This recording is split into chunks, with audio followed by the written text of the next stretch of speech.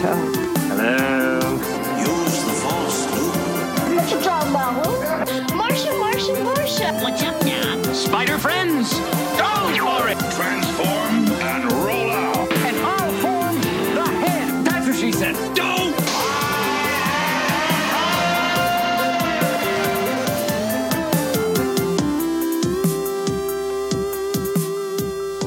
Hey, this is Jonathan. And this is Alan, and welcome to the Nerd Me Podcast. Jonathan, what are we talking about today? Alan, today we're going to be speaking about some of our favorite or most memorable comic book storylines. Nice. Yes. This brought back a lot of good memories, by the way. Yeah, what was funny is when we were talking about our topic, three of my four immediately jumped into my head. And what I noticed quickly about them was they weren't big events. They weren't, they're not kind of the most well-known storylines, but I remember the impact they had on me in terms of like when I got done reading, I was like, oh man, that was great. Or they just had some memorable scenes in them. And I figured, I can't wait to share these with Alan and the rest of the listening audience, because I literally want people to go out and either find, if they're in trade paperbacks, to find these stories I'm going to talk about in trade paperback, or to buy them in individual issues. Very cool. I think I made my decision when I would think back, like, what was that one storyline or book where I think I read it, numerous times. Like I would read it, then I would reread it again, and then pick it up again, and then buy it in trade paperback, and then read it again. That was I think how I made my thought process. Because man, there's a lot of good storylines, and the funny thing is, it seems like, I guess for me, a lot of the really good storylines happened maybe in the 80s, maybe some in the 90s, but there was a lot in the 80s that just really resonated with me. Right. I started reading in 84-ish consistently. Like, I had owned comic books up to that point, but I didn't become like a weekly buyer of comics and reader of comics until about 1984. And then I stopped maybe early 2000s. It started to taper off and things like that. So most of my stories are going to come from the 80s, if not all of them, actually. And yeah, I mean, the 90s had the 90s went through this whole,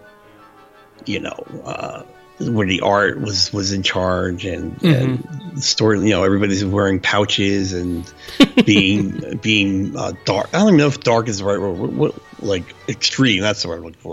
Like, all the heroes became extreme, and so yeah, the writing definitely suffered in the 90s. So, right.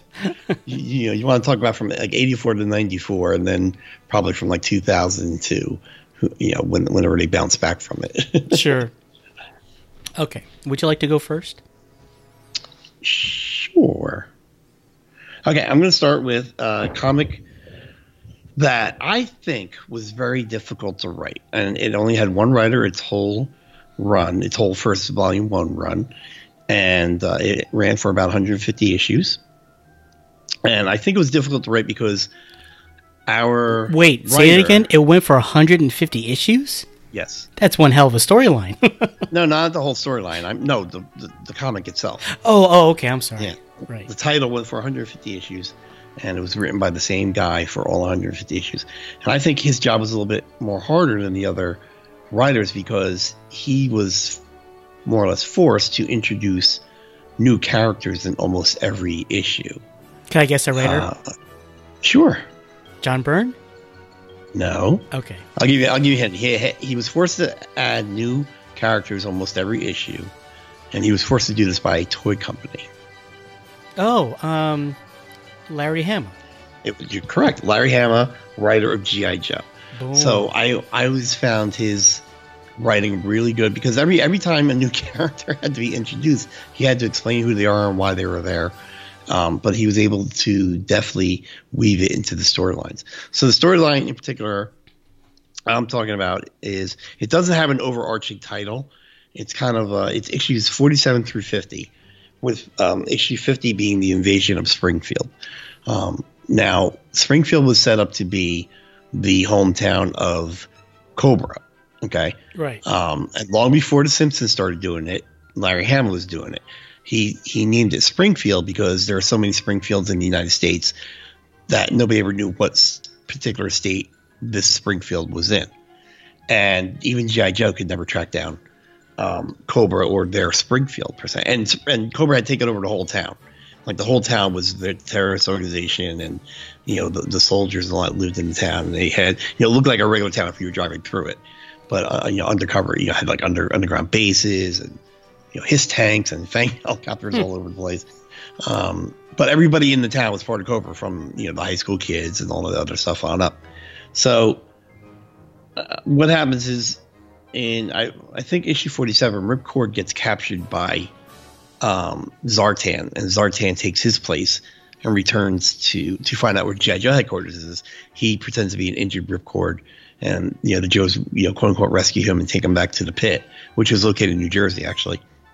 And Ripcord winds up being a prisoner of Cobra, but he breaks out dressed as Zartan, even fooling Dreadnoks. So there's one scene in 48, I think, issue 48, where he's on the phone calling them, and then you see Breaker be like, "We've done it. We've got the hideout of Cobra."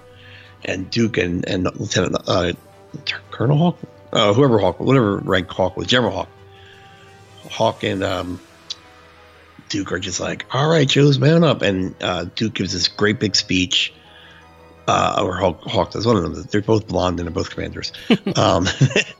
Gives this great speech about, they're like, all the Joes, you're in on this. Like, some of you are new to the team, you're coming. Some of you are injured reserve, you're coming. All the Joes are going to be in this. Are going to be in this. We're going to take Cobra down. We're going to take Springfield, and it actually starts in issue 49, the invasion of Springfield, and it's so great because the Joes are split into 3 different teams. There's an assault team, there's a security team, and I think an infiltration team, which is like the badass team. It's Stalker, Snake Eyes, Scarlet, Torpedo for some reason. Just a quick kick. Yeah. So it's just a great 4 issues. It's the rise of Serpentor. Serpentor is created and cloned in issue 49, comes to life.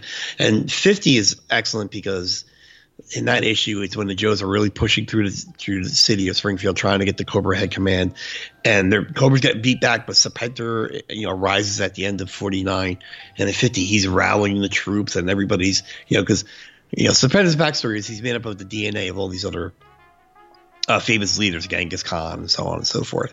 So he comes off as very magnetic and very, he energizes the troops and he rallies the Cobras that were running away, and he pushes them back to the point where, yes, G.I. Joe takes Springfield, but all the major people in Cobra are able to get away because of Serpentor's holding action.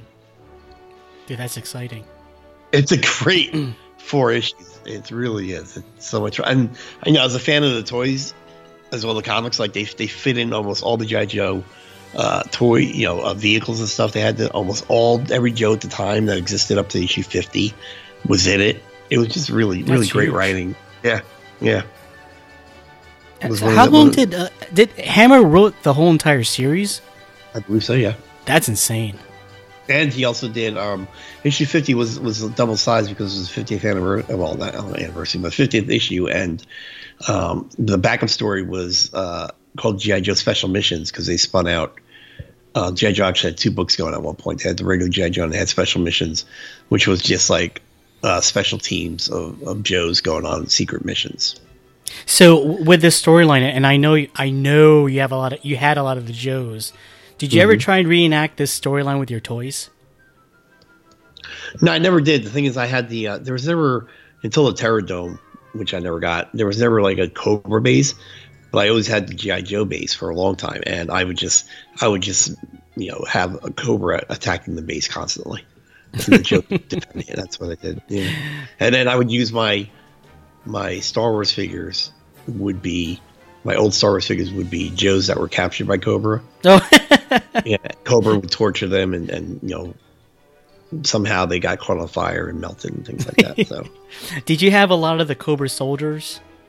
I didn't. I didn't army build it. Like, that never made sense. Like, I never thought about that. Right. It was like having doubles. So right. Yeah. I was like, why would I buy doubles? Why would you get another Cobra soldier if you get a Joe you didn't have yet? You know what I mean? Right. So, I never army built. I had one. Even with the Star Wars, I had one Stormtrooper, one Hawk Trooper. The only reason I had more than one Rebel was because my remember I told that story of my aunt buying me 3 Hawthorne solos. Oh, right. So I just kept had one Jawa. In the comic book itself, did you have a favorite character from the book?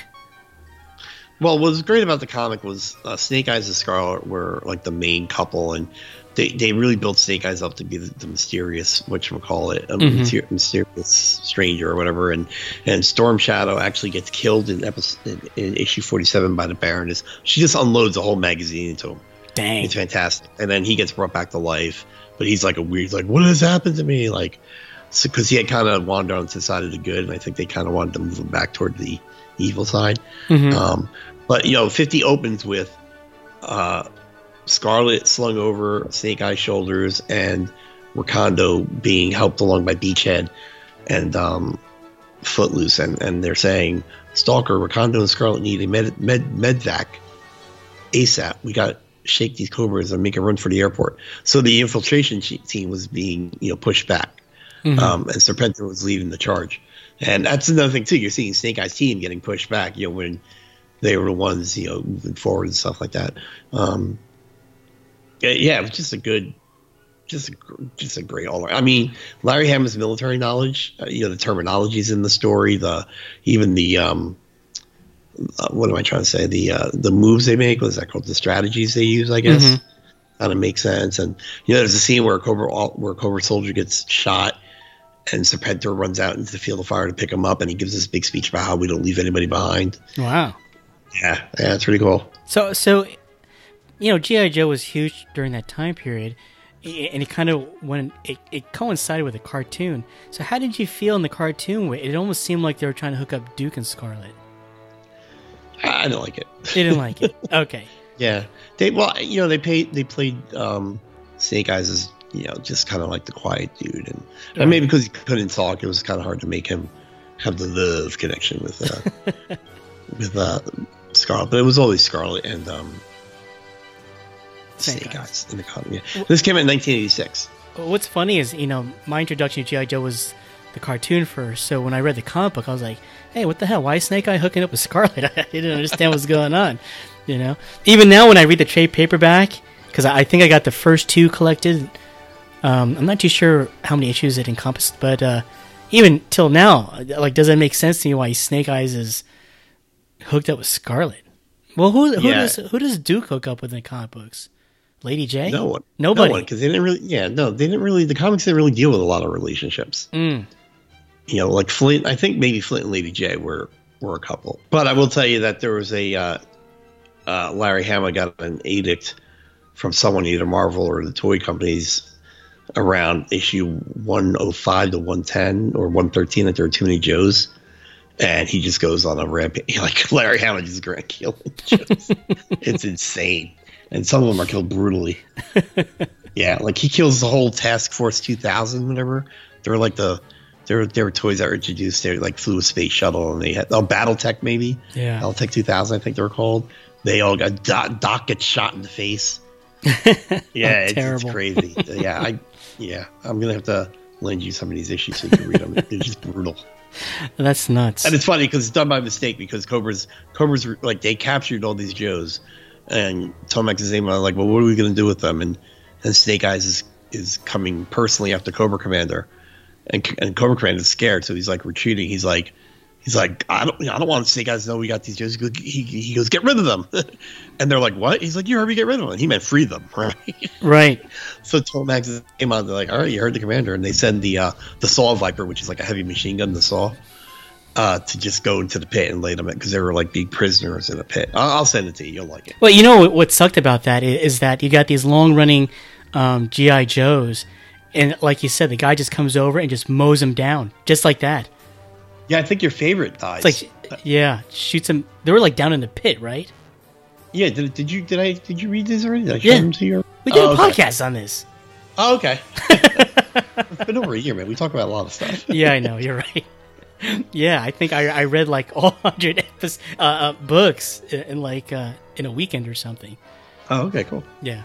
Yeah. He just mows them down. He shoots Doc in the face. Breaker gets killed. Breaker. And to be fair, there was redundancies. Like there were 2 communication officers, there were like 2 medics, there was 2 or 3 airborne guys. So they probably felt they needed to thin the herd. Man, they did a Thanos on them. They got rid of half. Oh, that's crazy. Yeah, but the best thing about issue 50, and I remember thinking, is because you think G.I. Joe's going to win, and I mean, they kind of win. They get the city, but Cobra, for all intents and purposes, the football field at the high schools, is actually underneath the football field. It's almost like an aircraft carrier where the elevators come up and bring up the helicopters and all that. Mm-hmm. So it's like Cobra escapes. They get Springfield, but did they really do anything worthwhile? Because they didn't catch any of the big wigs. They didn't get a lot of the equipment or anything. But they did get this. They did get the town of Springfield. Right. So cool. Yeah. That's awesome. Yeah, Larry Hammond was the man. He's an awesome dude. Yeah, I don't think he does. Does he do anything nowadays? I saw him at East Coast Con last year. And he was doing something. Well, he took a picture of me for free. He was cool about that. Oh, right on. And I didn't have anything for him to autograph. So what a guy. Yep. Yeah, I'm surprised you don't have one of those snake eyes tattoos on your forearm. Those little, that little pattern that the ninjas have. Oh, no, you know me, it's tattoos. I went through a little phase. All right. Very good. Very, very cool. Okay. My next one, this book came out in February of 1977, so obviously I didn't buy this when it first came out, but the reason why this resonates with me is when I was a kid, I was in the next town over in Bergenfield, Jersey, and they had, sidewalk sales. They had in the summertime, and one of them was it was like a comic book store, like record store, poster store, like all those things. And I was thumbing through the back issues and stuff, and I saw this particular comic book, and at the time I didn't realize that these things had value to them. Like, I thought everything was cover price, and so I picked up the comic book. It's What If Spider-Man #1, and I remember, like, I had like, I'm gonna pay the guy. The guy's like $8. I'm like, what? Like, my heart sunk, and I was, I was a kid. I was like, I must have been like 7. I couldn't open my mouth. Like, no, thank you. I was prepared to pay 50 cents, right, for the cover of the book. Right. So I remember I gave him like my money, and I just remember, like, I'm sunk. I can't buy anything else for the rest of the day because all my money went to this stupid comic book. So I never told my mom. I told my mom, "Oh yeah, look, Mom, I got this comic book for 50 cents." So. But anyway, yeah, this story was written. It's the first in a line of comic books that Marvel did called the What If series. And it's basically just an alternative to the story of something that may have been established before. It's just a different idea. It's a self-contained story. And the gist of it is that, they had the original Fantastic Four, which had Reed Richards, Sue Storm, Johnny Storm, and The Thing. And they have, their little group. And at the same time, Peter Parker was just this nobody. He was always alone, didn't have a budget, didn't have anyone bankrolling his crime-fighting days. And so he just says, hey, maybe I can join the Fantastic Four. And so, they kind of do. And they let him join, and they go on these missions and stuff. And then one day they want to go out. I think they had to go out into space, and they had to leave Sue Richards behind, who is Reed Richards. I don't know if they were married at that time. No, probably not, right? Sue Storm. No, she wasn't. Yeah, so she's still they're dating, right? And meanwhile, while they're in space, Prince Namor comes and abducts her and brings her down to the ocean. Long story short, the Fantastic Four come back and they go look for Sue. She isn't there, so they go to Namor, and there she is. And basically, she really had to pick between Namor and Reed Richards, or else the Fantastic Four was going to die. And Susan says, it should be my decision. I should pick, not you guys. You guys fighting over me. And she says, I choose Namor. And I remember as a kid, like, what is going on? And she says it. She gives her reasoning. She says something like, Reed, you never pay attention to me. You're always, like, off doing your thing. You go on these missions. You're always in your lab. but you never give me the time of day, basically, you know? Then here's Namor, you know, like, I'm here for you. I'm going to be your man. And so she goes into this chamber to this thing where, you know, she can't breathe oxygen anymore. She has to drink, breathe water. And boom, that happens. It's kind of like, you know, Superman #2, where Superman changes to a normal person. But anyway, that's what happens. And then, you know, the Fantastic Four go back home, and Peter Parker's like, man, you know, if I never joined this team, this would never have happened. And I think Johnny consoles him and says, hey, you know, this is the way it was meant to be. And all these stories always end with the Watcher. Is that his name, Uatu? Yeah, I think so. Yeah, and he's basically just saying, well, this is the story, and you know, it's not, you know, continuity, obviously, but it's just an alternative. What if the Fantastic Four, Spider-Man joined the Fantastic Four, which is pretty cool. So as a kid, my old buddy Albert, who I grew up with, he was a big Human Torch fan, and I was a Spider-Man fan. So this book kind of resonated because our two favorite heroes are in this same book. So right, yeah. And so did they change their name to the Fantastic Five?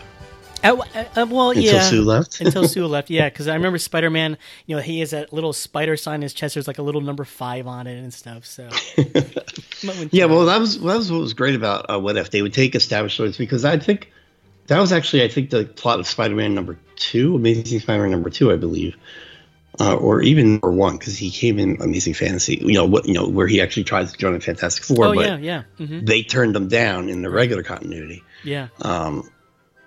So he, this is and that's what was great about What If. They kind of give you different sides of the stories, and that was what was cool about Uatu, about him being a Watcher, and that was the theory of Stan Lee, that the Watchers were a race of beings that would watch the evolution and development of and the important events of planets, and Uatu is the Watcher of Earth, and they're not allowed to intercede or get in the middle of anything that happens, although Uatu does a lot. And then, so in the Marvel movies... Oh, yeah, okay. No, I was going to ask the same thing. Well, in the Marvel movies, because Stan Lee was showing up everywhere, they were saying, oh, he's a Watcher. He's watching these important events unfold on Earth. And then they kind of played into that in Guardians of the Galaxy Volume 2, when Stan Lee's on like an asteroid talking to there you go. What they look like, the aliens that look like the Watchers in the comic book. Yeah. So... yeah, that's pretty cool. But yeah, I loved What If back. I love those alternative history things, and it's just nice to see the stories, how they go in different ways. And the funny thing about What If is almost all the stories end like sadly. Like, oh, see, you have to appreciate the regular timeline because good stuff happened. Yeah.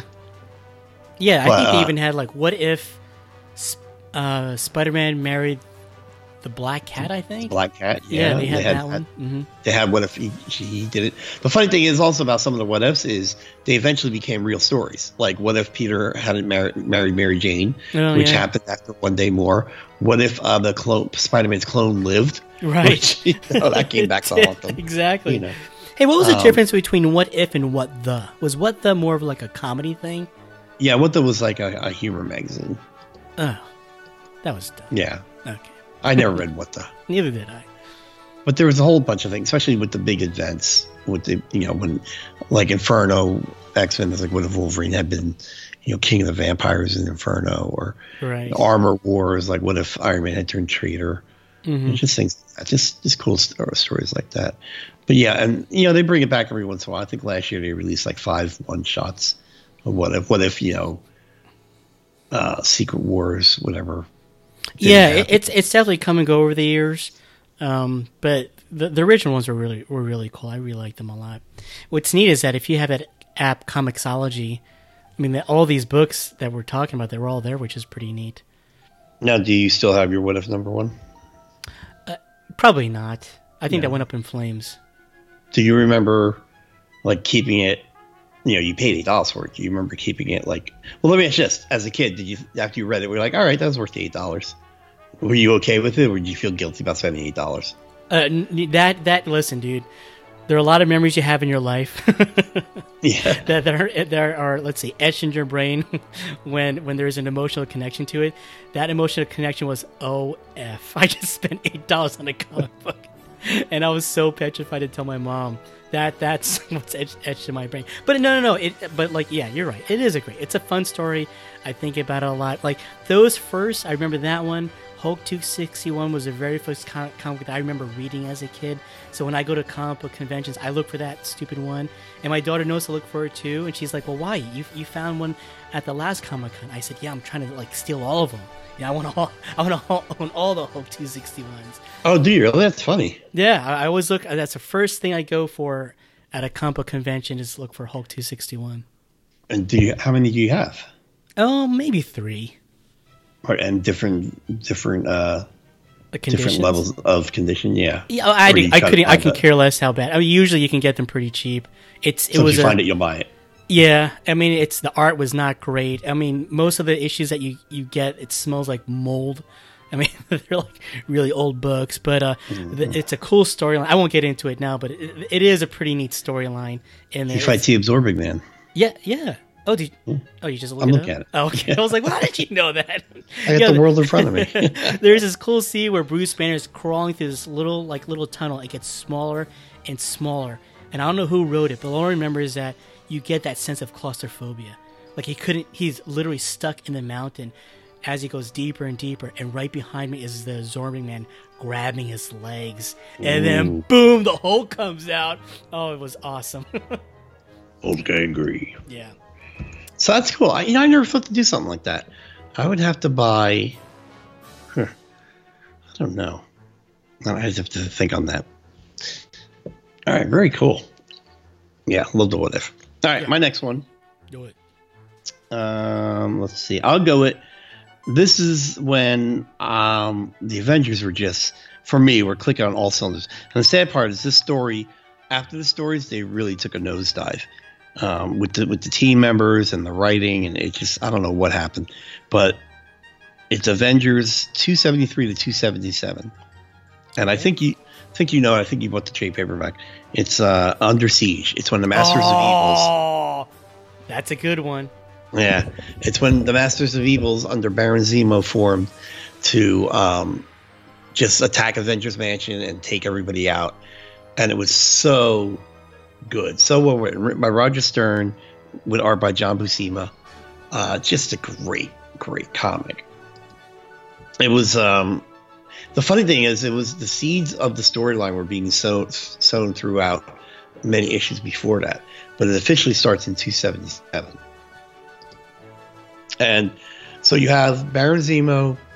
It's Baron Zemo, Moonstone, Atlas, Tiger Shark, Grey Gargoyle, but he actually gets captured before the big part of the story. The Wrecking Crew, which is Thunderball, Bulldozer, Wrecker, Mr. Hyde. It's insane the amount of bad guys they had in this. And they start their plan by, I think it was Screaming Mimi was part of it. I think it starts with one of the female villains like coming on the Hercules at a bar and just getting him like super drunk. Mm-hmm. So that when he gets back to the mansion, he's like really, really drunk, and they just clobber the crap out. Like they gang up on him, beat the living hell out of him, and it was a sight to see.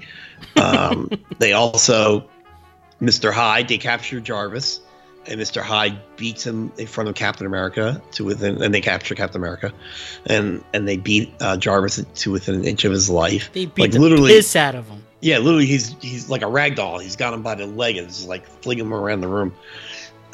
It's just great story where the Avengers are knocked out, and you don't know what they're gonna do. I think only the Wasp and the Black Knight. Actually, the Black Knight gets in the mansion because they kind of shut it down with Blackout. Mm-hmm. And the Black Knight gets in, and he gets his butt kicked. And I think it was the Wasp, and I can't remember. Oh, Paladin maybe helped. And Dr. Druid came to help. And the one scene where I think Baron Zemo finds Cap's old shield, the triangular shield, and crushes it in front of him. Right. And, it's just great. And there's the one which is 279, I think, or 278, where Thor comes back from wherever he was, and he's leading Captain Marvel, the one who could turn into light. 276. Captain Marvel, Captain America, Black Knight, and Dr. Druid back into Avengers Mansion. And the cover just says, Masters of Evil beware. They're not called the Avengers for nothing. I was like, what? How fun. Yeah. That's awesome. Yeah, and I think one of the best things to come out, and at the the last episode issue, I mean, of course the Avengers win, they defeat the Masters, and it ends up with a Captain America and Zemo final battle, and Cap just lays into him because all this pent up frustration of like when they destroyed all of Captain America's memories and stuff, like they burned his pictures, they destroyed his shield, things like that. Brutal, yeah. And the best part about all this is a few years later, we'd see the Masters of Evils again, but we didn't know we saw them again until the end of the issue of Thunderbolts #1. Awesome. I almost brought that one up. Oh, yeah. Well, that was a great storyline. The Thunderbolts was advertised as a new team of heroes. And at the end of issue #1, spoiler alert, you find out that they're all they were members of Masters of Evil led by Baron Zemo. They just put on different costumes and used different code names. They weren't trying to be good. They were like infiltrating the good guys. What a great story. Kurt Busiek, actually. That was great. Yeah. Yep. When was the big reveal in that one? It wasn't It was the end of issue 1. Oh, was that the end of issue 1? Yeah. They actually premiered in a Hulk issue as a superhero team. Then they got their own issue #1, and at the end of it is when they revealed it. How awesome is that? It was really good. But you read the Masters of the Under Siege, right? Yeah, it was fun. Like I said, the thing you remember the most is Jarvis getting his butt kicked. Yeah, well, he was in the hospital for like many issues after that. Yeah, and if listeners don't even know who Jarvis is, he's basically just a butler, like Alfred, essentially. Yeah, Jarvis was not a voice or a computer program written by Tony Stark. He was an actual person. He was an actual person, and they come in and just beat the snot out of him. Yeah, they beat the living crap out of him. And it turned into a change of a flipping over of the team. I think the Wasp, a lot of the heroes that were on the team at the time left. And Dr. Drew became a member. I thought he was a weak member. The writing really, for me, went down after that. Issue 300 was garbage. So you're only about... What do you think? Was there a change of writers at the time? Yeah, they did change writers. Roger Stern, I don't know when he left. But yeah, when they got up to around 300, about 20 issues later, it was really bad. Like they had, I think 300 was when Sue. Yeah, this is the team on, issue 300, right? Mm-hmm. You think it'd be a big deal? This was the team as of issue 300. It's Thor, Mr. Fantastic, Invisible Woman, Captain America, but he was the captain. Remember, he had the black costume because he quit being Captain America. Mm-hmm. And they introduced a new guy called Gilgamesh, who was almost just like Thor. That's terrible. His team was awful. And at one and after the a little bit after the Masters of Evil storyline, Dr. Druid became the team leader for some reason, and I think he turned out to be like a bad guy or something. That's crazy. After 300, I was like on and off with the Avengers, but up until Avengers was one of my favorite books at the time, but they just got weird. That's a great storyline. Yeah, it was great. Yeah, Masters of Evil, and if they could somehow incorporate that into the movies, that'd be awesome. Oh, what do you mean? The Wrecking Crew invading the Avengers? Well, wouldn't you love to see a movie, an Avengers movie, where they're on that Tony Stark base, like in upstate New York, and they're just being attacked, like almost like they're trapped in the base. No, I think that's a good idea. Because so far with Avengers, we haven't seen like a group of bad guys. It's always been like one person: Loki, Ultron, Thanos. Like we need to see like a group that can rival the Avengers, where they have their opponents and they can fight one-on-one. So yeah, that would be cool if they were to implement that. Yeah, and you just get the bad guys to band together. You bring back Killmonger. You get the Vulture. You get you get the Red Skull off whatever planet he's on. You can get something together. We'll see. So many good storylines. There's only so little time. Yeah, and I'll tell you what, Under Siege is one of the reasons I love the Black Knight. He's still one of my favorite heroes. Oh, really? Yeah. Okay. Yeah. Not that he did anything super spectacular, but I just love that he was part of the team at that time. The Ebony Blade. It's the Ebony Blade. Okay, my next one. This one came out. Let's see. I don't even know what year this came out. This was... I don't know. You can help me out. This is something written by Grant Morrison. Art by Howard Porter. Oh, I know what this is. Oh, yeah. JLA World Order. What was it? This must have been late 90s? Maybe late 90s. I'm guessing late 90s.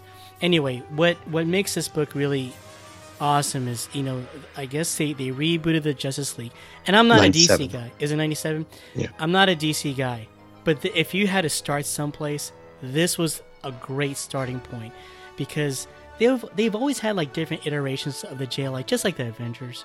But this is the first time that I know where they had like all the core cool superheroes all in one book. You had Superman, Batman, Wonder Woman, Flash. You had Aquaman. You had Martian Manhunter. You had Green Lantern. I mean, that was the core of the Justice League of America, and very similar to other things you've read, like you said with Thunderbolts. Essentially, there's this alien race called the Hyper Clan, and they come off like they're like good and they're superhuman and they're good guys and stuff. And I'm not too sure who was kind of skeptical. I don't know if it's Superman or Batman, but it turns out that they were, spoiler alert, Martian. They were Martians, right? They were white Martians, yeah. They were white Martians. And what's so cool about this book, it's like if you had like one of those moments of a superhero that just really stands out. There's a part where it's Batman versus these Martians, whatever. And they're basically saying, well, he's just human. He's a nothing, right? And one of the weaknesses of these Martians is fire. So Batman takes out his utility belt, like lighter fluid or something, and just does he just kind of like encircles them all with lighter fluid. And then he lights a match or something, and he's like, let's do this, And like, they don't really show the fight, but you just know Batman just kicked their ass. And it's such a good storyline. I think the storyline ran for maybe a year or so. Or maybe less, maybe 6. No, it's 4 issues, dude. Was it 4 issues? Yeah. Oh, yeah. It was such a good storyline. And this is at a time where Aquaman lost his hand. He had a harpoon for a hand. And I think the Green Lantern was Kyle Rayner. Mm-hmm. Yeah. And Wally West was the Flash. So it's a really good Justice League group. The art on it is really fantastic, too. So, like, if you ever wanted, like, a good Justice League book, this is it. 4 issues. You can find them in a trade paperback. You can't go wrong. It is so exciting. I remember reading this and thinking, like, how this guy wrote this book was like I was watching a movie. Like if the Justice League movie, it's a freaking Justice League movie that just came out a couple years ago, was like this, I'd be stoked, Yeah, I mean, the thing, Grant Morrison's run on Justice League was one of the best, and it was known as JLA. He didn't even call it Justice League. He just called it JLA. Mm-hmm. And it's one of the best runs of Justice League ever. I mean, that's up there with, who's it? Geffen DeMatteis, I think, with Justice League Europe and International. Oh, yeah. The JLI. Yeah, right. I mean, as funny as those books were, that's how awesomely, ridiculously awesome the Grant Morrison JLA was. He made that. He along with Frank Miller created the Batman we know today. Like, he made Batman that badass. He emphasized that he was human and that people always underestimated him, but he was always the one with the right answers. And there's that one panel at the end of one of the issues where he goes, I know your secret. Like, he's talking to the Martian, because people, they still thought they were these superheroes. Right. And he goes, I know what your secret is. And you're like, oh boy, Batman's about to start something. When I read this JLA book, this was the first time where I was thinking, damn, DC's, their superheroes are untouchable. Like, when you had the debate, DC versus Marvel or the JLA versus Avengers, are you kidding me? The JLA will mop the floor against the Avengers. They're so powerful. Oh, yeah. It's insane. This JLA group was ridiculous. Yeah, and Morrison's thing was like, if I'm going to do the world's greatest super team, they're going to have the world's greatest superheroes on it. That's why he didn't have any of these fillers on there, these lesser powered people. Right. And he goes, I'm going to go with the big seven. It's a pantheon, you know. It's like the Greek god pantheon. It's what he wanted to do. Yeah. Yeah. Yeah. And that's the thing, you think it's like, it's not a long story. It's 4 issues. But it was really, his run, his first year was just a great run on that title. Because he had the, his second story when he had the angels, like Zoriel. Yeah. That was a great story. Like A War in Heaven. That was great. And he had to deal with, he introduced an Injustice League, I think, or whatever they called it, with Luthor and Joker. Oh, yeah. It was, his first year, 2 years was awesome. It's so good. It's so good. I mean, this is a high recommend. If you wanted a good, juicy Justice League book, not the stupid movie that we got recently, this one kicks butt. But Batman's just scary in this. He's so scary in this. Oh, yeah, absolutely. And I think Porter was on the top of his game at this point. Right. He introduced Prometheus, who was a guy that he was like the evil version of Batman. Like how Batman never loses. This guy could, like, Prometheus was almost impossible to beat. Just a great run. Awesome. Go out there and, like, we said in the beginning of the show, you should go out there and buy these trade paperbacks, but yeah, you should definitely buy these trade paperbacks. Grant Morrison, Howard Porter's JLA. You can't lose. That's a win. That's a win. Yeah. Absolutely. Okay, what else? What else you got? All right. I'm going to go with, an X-Men 190 and 191. This is a 2-issue story. It's written by Chris Claremont with art by John Romita Jr. And the villain is a guy called Colin Gath, Gath, and I had to look him up. What issues were these? X-Men 190 and 191. Okay. So I looked him up because I had never heard of him before, and I don't know that he's been in much since, but apparently he was a Conan the Barbarian villain. Oh. Which makes sense now as I remember the story. So he's like a wizard. He's like a wizard, and he casts a spell over Manhattan, and it's surrounded by like this like magical green wall, and inside everybody in Manhattan is transformed into people from like Conan's time. Instead of guns they had swords, and they dressed half naked, and just things like that. And one of the best parts about this story is you and I always love when a comic kind of pays homage to the bigger universe. How if you're reading Avengers and Daredevil swings by in a panel or something, Right. Well, this comic, even though it was an X-Men comic, incorporated almost every Marvel hero on Manhattan. So the Avengers all changed to this like barbarian state, and they kind of lost their memories too. Like they might have known they were good, they might have known they were heroes, but they didn't know that they're misplaced in time, and that a spell had been cast on them. Mm-hmm.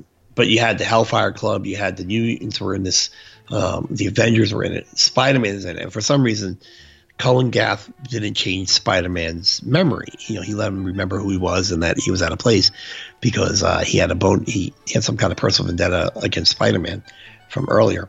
Right. And I picked the story because this is one of the most defining Spider-Man moments I remember reading, and as a kid thinking, "Oh my God, Spider-Man's a badass."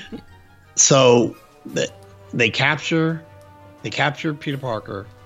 The wizard's torturing him and doing all this horrible stuff to him. He eventually crucifies him. He puts him on a cross and crucifies him onto the cross, and he's just beat to hell. His costume's ripped, half his mask is ripped. You can see his face. Right. And he's the only one that speaks English. Everyone's speaking whatever the old-timey Conan language is. Mm. But he's on there, and he figures something out about how to beat Colin Gath. It has to do with the amulet around his neck. And so the heroes are attacking, and Spider-Man figures this out as he's on this cross in like Colin Gath's throne room. And he's like, I have to help them. I have to let them know how to defeat them. To the point where he's pulling himself off the cross. Wow. And he breaks the cross, and he comes off the cross, and this is the way Claremont, he goes, flesh tears, bones break. But Spider-Man, however he says it, Spider-Man makes it off the cross. But he breaks the cross, and he's crawling toward him. It's the amulet around his neck. He's trying to get the amulet, and he's yelling, "Get the amulet! You know, it's the amulet!" And he reaches Cullen Gath, and Cullen Gath just starts to laugh at him. He goes, "You forget. No one knows or understands a word you're saying." And then he goes, "I've had my fun with you." And like he does something to where he has like his brain hemorrhages and he dies. Damn. It was one of the best Spider-Man moments ever. And that's the thing. There are real stakes in these two issues because people died, like heroes died. And I think Colossus gets killed in it. A couple of Morlocks get killed. And, you know, it ends with Doctor Strange saving the day and everybody forgets what happened. He returns everything back to normal and everybody forgets what had happened. But for those two issues, it was some of the most, and it wasn't even truly that graphic, but it was some of the most death. The stakes are so high for the heroes, and you're like, what's going to happen next? Wow! And then you get that Peter Parker Spider-Man moment, which I thought was awesome. That's cool. I never heard of this storyline. Yeah, it's 2 issues, just kind of popped up. Never made a big deal out of, but one of my favorites. That's awesome. That's a good find. You got to hook me up with that one. I'll see what I can do. Yeah. Wink, wink. Okay. That's a good one. Yeah, dude, I need to read that. Like, majorly. Okay, my next one is, this one came out, I think, in early 2000. It ran for a couple years, and I remember getting this not as single issues, but when they used to, you know, kind of combine them in a trade paperback, so I would get like 4 in a row. It was my way of binging at the time. This book was written by Brian K. Vaughan. I think it is. Yeah, Brian K. Vaughan. And it's called Why the Last Man. Why the Last Man is a story about back in 2002, all living mammals with the Y chromosome died. So that's anything with a Y chromosome died, right? So embryo, sperm, everything dies suddenly, except one guy and his freaking monkey. And it's a story based, and so the whole world just goes in disarray because lots of deaths happen. You know, like if let's say there is a guy flying a plane, well, guess what? There's no pilot, right? So there's a lot of post-apocalyptic things going on at the time period. It's a really interesting story because this guy, I think his name is Yorick. Anyway, it's right. Yeah, Yorick. Is it Yorick? Yeah. Yeah. And his drive is really cute. It's kind of like he was in love with this girl. I think she was in Australia, and essentially he's like the last man on Earth. And through his travels, trying to reach her and stuff, he's kind of like, no, I'm saving myself for her. And I remember the character's like, you know, you're like the only man on Earth. You know, why are you saving yourself for this one person? But that's basically his whole story, and it goes on for. Again, this was 2002 to 2008, so this takes a long while, but all the stories are fantastic. They really talk about what happened to him and how the world really changes, too. Like, there were different groups, and even though it was a world of all women, there was different, let's say, there was the aggressors also, and none were really sympathetic with what was going on, and the world kind of just went on, and Yorick is just trying to make his way from, I think it was in America, all the way to Australia and stuff, and I think he makes it. You know, it's been a while since I read this book, but it is pretty neat. It was a good story, and I think they're going to make this into a movie. I think it's going to be a TV show. Is it a TV show? Man, yeah. I hope they pull through and it really mimics a comic book, because this is a very, very good story. But it is huge. It's not a storyline. I mean, it's the run. It's called, like I said, Why the Last Man. You can find it, pick it up. It's a big read, but I think it's a good read. Or wait for the TV show. I guess you can do that too. Yeah, no, it was a really good read. It's he had a monkey too. Was it the monkey a male? Yeah, Ampersand. Ampersand. Yeah, it was just him and his monkey. I don't know if they ever figure out what happened. Because at some point he was being escorted by like a Secret Service agent or something. Yeah. And I think his mom actually became president of the United States also. Because she was a member of Congress and all the men died. So she became the president. Yeah. It's an interesting story. It's a great premise, and it was written very well. Brian K. Vaughan has got a few of those stories. Yeah, very good. Why the Last Man is very, very good. I enjoyed that a lot. Yeah. All right, my final one is very well known. We briefly mentioned it on our most recent Week of Geek. But that's why I want to talk about that. It's Crisis on Infinite Earths. It came out in 1985. It was a 12-issue maxi series by DC. DC was celebrating its, I believe, 50th anniversary around this time, and they wanted to clean up their continuity. You know, Superman, Batman had been around since the late 30s, and they had different versions of Superman, Batman, of the major heroes. So they wanted to kind of clean up their continuity. They had, through 50 years of writing, they had created all these alternate Earths. So the story is basically, a major bad guy is trying to destroy all the Earths, and one by one, the universes are being eaten by antimatter. And the bad guy's counterpart, the Monitor, gets together, organizes all the superheroes to fight back and try to stop it. And I'm not going to go into it because I want everybody to read it, but I just want to highlight some of the best parts of it. It's the first time superheroes ever died that I read about, like named superheroes. And it was just, first of all, it was by Marv Wolfman and George Perez. So we knew the artwork was fantastic. We knew the writing was going to be fantastic. Every issue, the stakes were raised. Every issue, you didn't know what was going to happen. In issue 7, Supergirl dies in one of the greatest superhero deaths ever, trying to save Superman. In issue 8, The Flash dies in another great superhero death where he has to destroy a huge cannon to save, 5 Earths. What makes it even better is that even after they kind of stop that process from happening around issue 9, that's when all the bad guys decide to band together and try to take over the 5 Earths. So now the heroes have to fight the normal bad guys too, like Luthor and Brainiac and things like that. And they organize and they take out heroes. Aqualad, his girlfriend, Aquagirl, winds up getting killed by Chemo. The villains do some real damage, and they win in some places and lose in others. And it's just a great story. It ends with the 5 Earths that they saved being merged into one.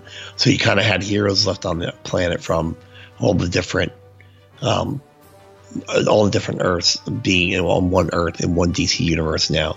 The original Superman from 1939 and his wife Lois go off into a pocket dimension with Superboy, who kind of didn't fit anywhere after they helped save the Earth.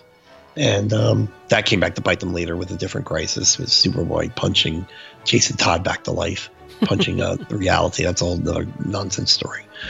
But yeah, Crisis was a game changer for someone that was just reading comics, starting comics. It blew me away because the only thing I knew about DC was Super Friends and whatever cartoons and TV shows there were at the time. Wonder Woman TV show, Superman movie, Batman from 1966, that kind of stuff. Right. And it just blew me away. And it was pretty much published the same time as Marvel Secret Wars, which was awesome in its own right. But Crisis just blows Secret Wars away, I think. I agree. Yeah. No, that's an dude. That's what I'm saying, man. It seems like the really memorable storylines all happened kind of around that time period. It's really interesting. Really interesting. They were taking a lot more chances in the 80s. Because remember, that's when Watchmen came out. That's when The Killing Joke came out. These are huge stories. And I think the 80s are when the comics matured a lot more too, because they were, up until around then, they were the hey chum and hey pal, that type of thing. Yeah. They delved a little bit into mature storylines. The 70s did have, the death of Gwen Stacy. The 70s did have, Roy Harper becoming a drug addict. They moved back and forth, but for the most part, I think the 80s is when the adult reader really became a thing. I think comic shops got huge in the 80s, and the writing just changed and became more mature for a lot of these things. Yeah. Anyway, the last one I was going to bring up, but I'm really not going to talk about it because it's going to be coming up in one of the new Marvel movies coming out. But the last one I was going to bring up was Secret Invasion. And that storyline blew my mind. It's probably one of the current storylines that I've enjoyed, in a sense that it's well, like I said, they're going to bring it up in the next Captain Marvel movie, where we don't know. we saw Skrulls. Yeah. But, Oh, okay, I see what you mean. All right, that's true. Yeah, we are getting introduced to Skrulls in the next Captain Marvel movie, but essentially in Secret Invasion, you know, you have all. Can you imagine?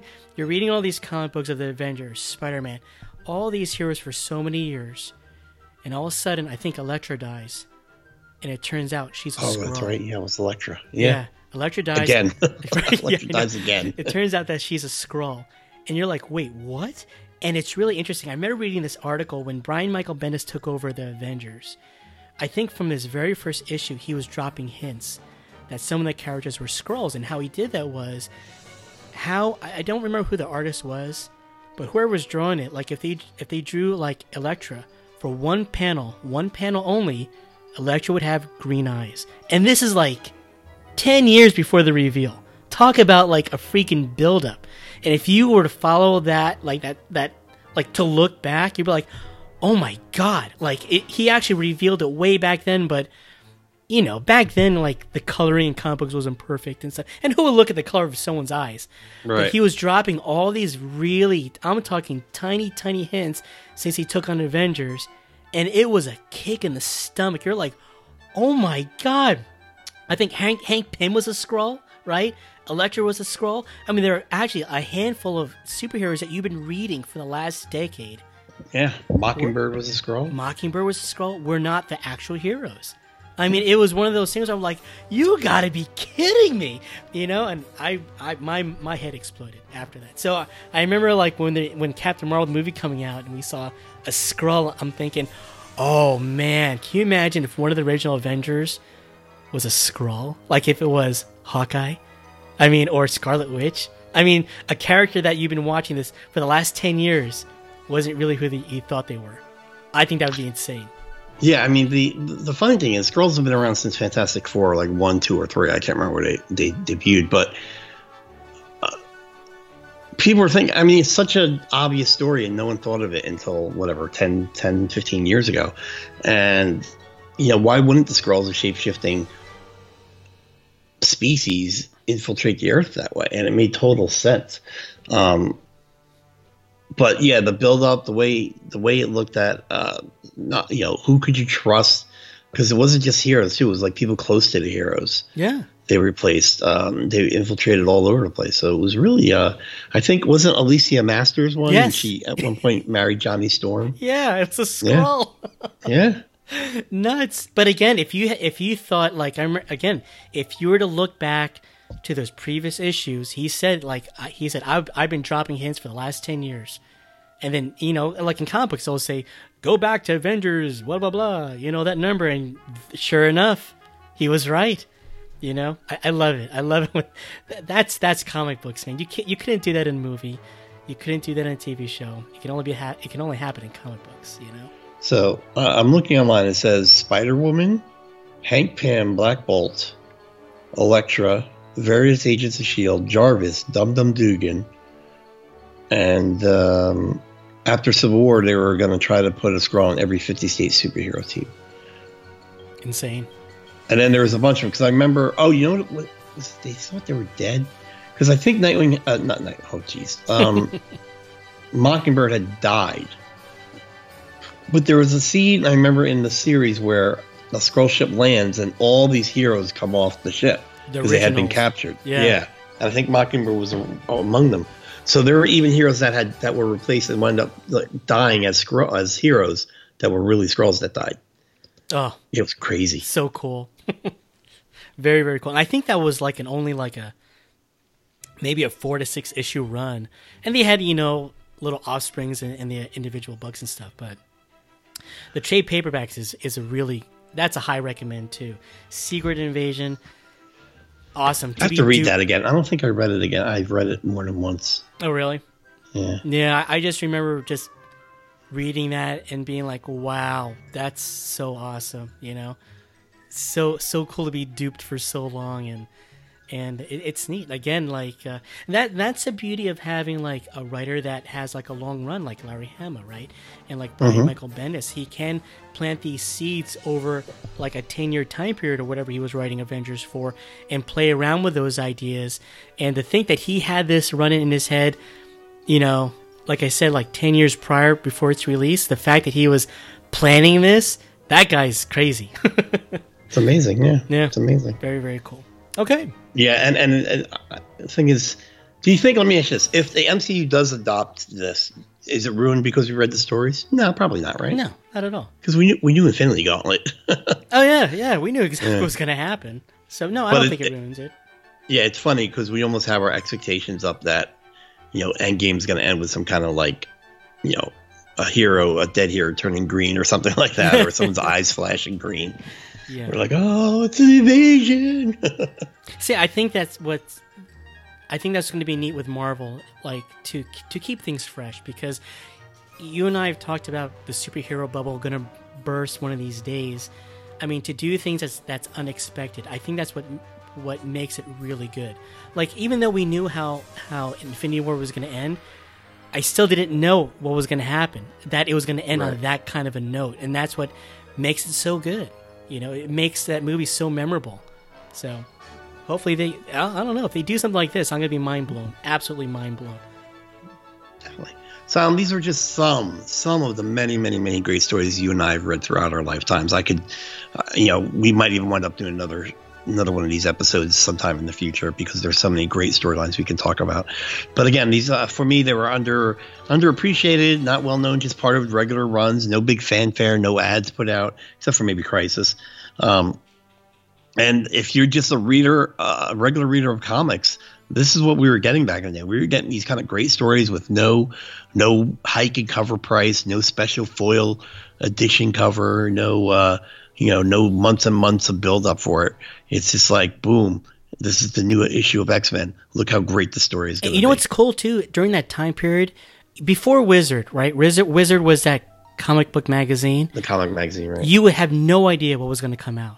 Yeah. Yeah. Like when Gwen Stacy died, you're like, what the what the hell? What just happened? There was no warning to it. So, I mean, well, I guess that's why there is a higher collectability value to it, because I'm sure the print one would probably be the same. Right. Yeah. Right. And I'm telling you, like your Hulk issue, which isn't worth a lot, I don't think you could probably get the G.I. Joes pretty cheap.